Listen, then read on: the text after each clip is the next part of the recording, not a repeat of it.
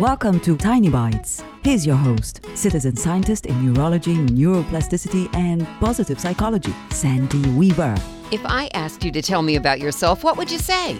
Would you tell me the roles you play in other people's lives? Would you tell me where you were born or grew up? Maybe you'd tell me the school you graduated from. What else would you tell me? Would you tell me what you're really good at doing? Would you tell me what you love to do for fun? Maybe if I prompted you just a little bit, you might even tell me what you dream of doing someday.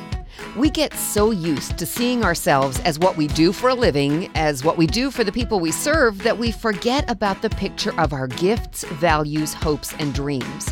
What do you think other people would say about you if I asked them to tell me about you? I would hear what you are so good at that you make it look easy. I would hear about how you inspire them and uplift them. Some people would tell me that they look up to you and admire you. If you saw yourself the way others see you, you would truly understand just how wonderful you are. Subscribe to the podcast and share it with your friends. And there's lots more at centerforworkplacehappiness.com. Here's to your well-being, one tiny bite at a time.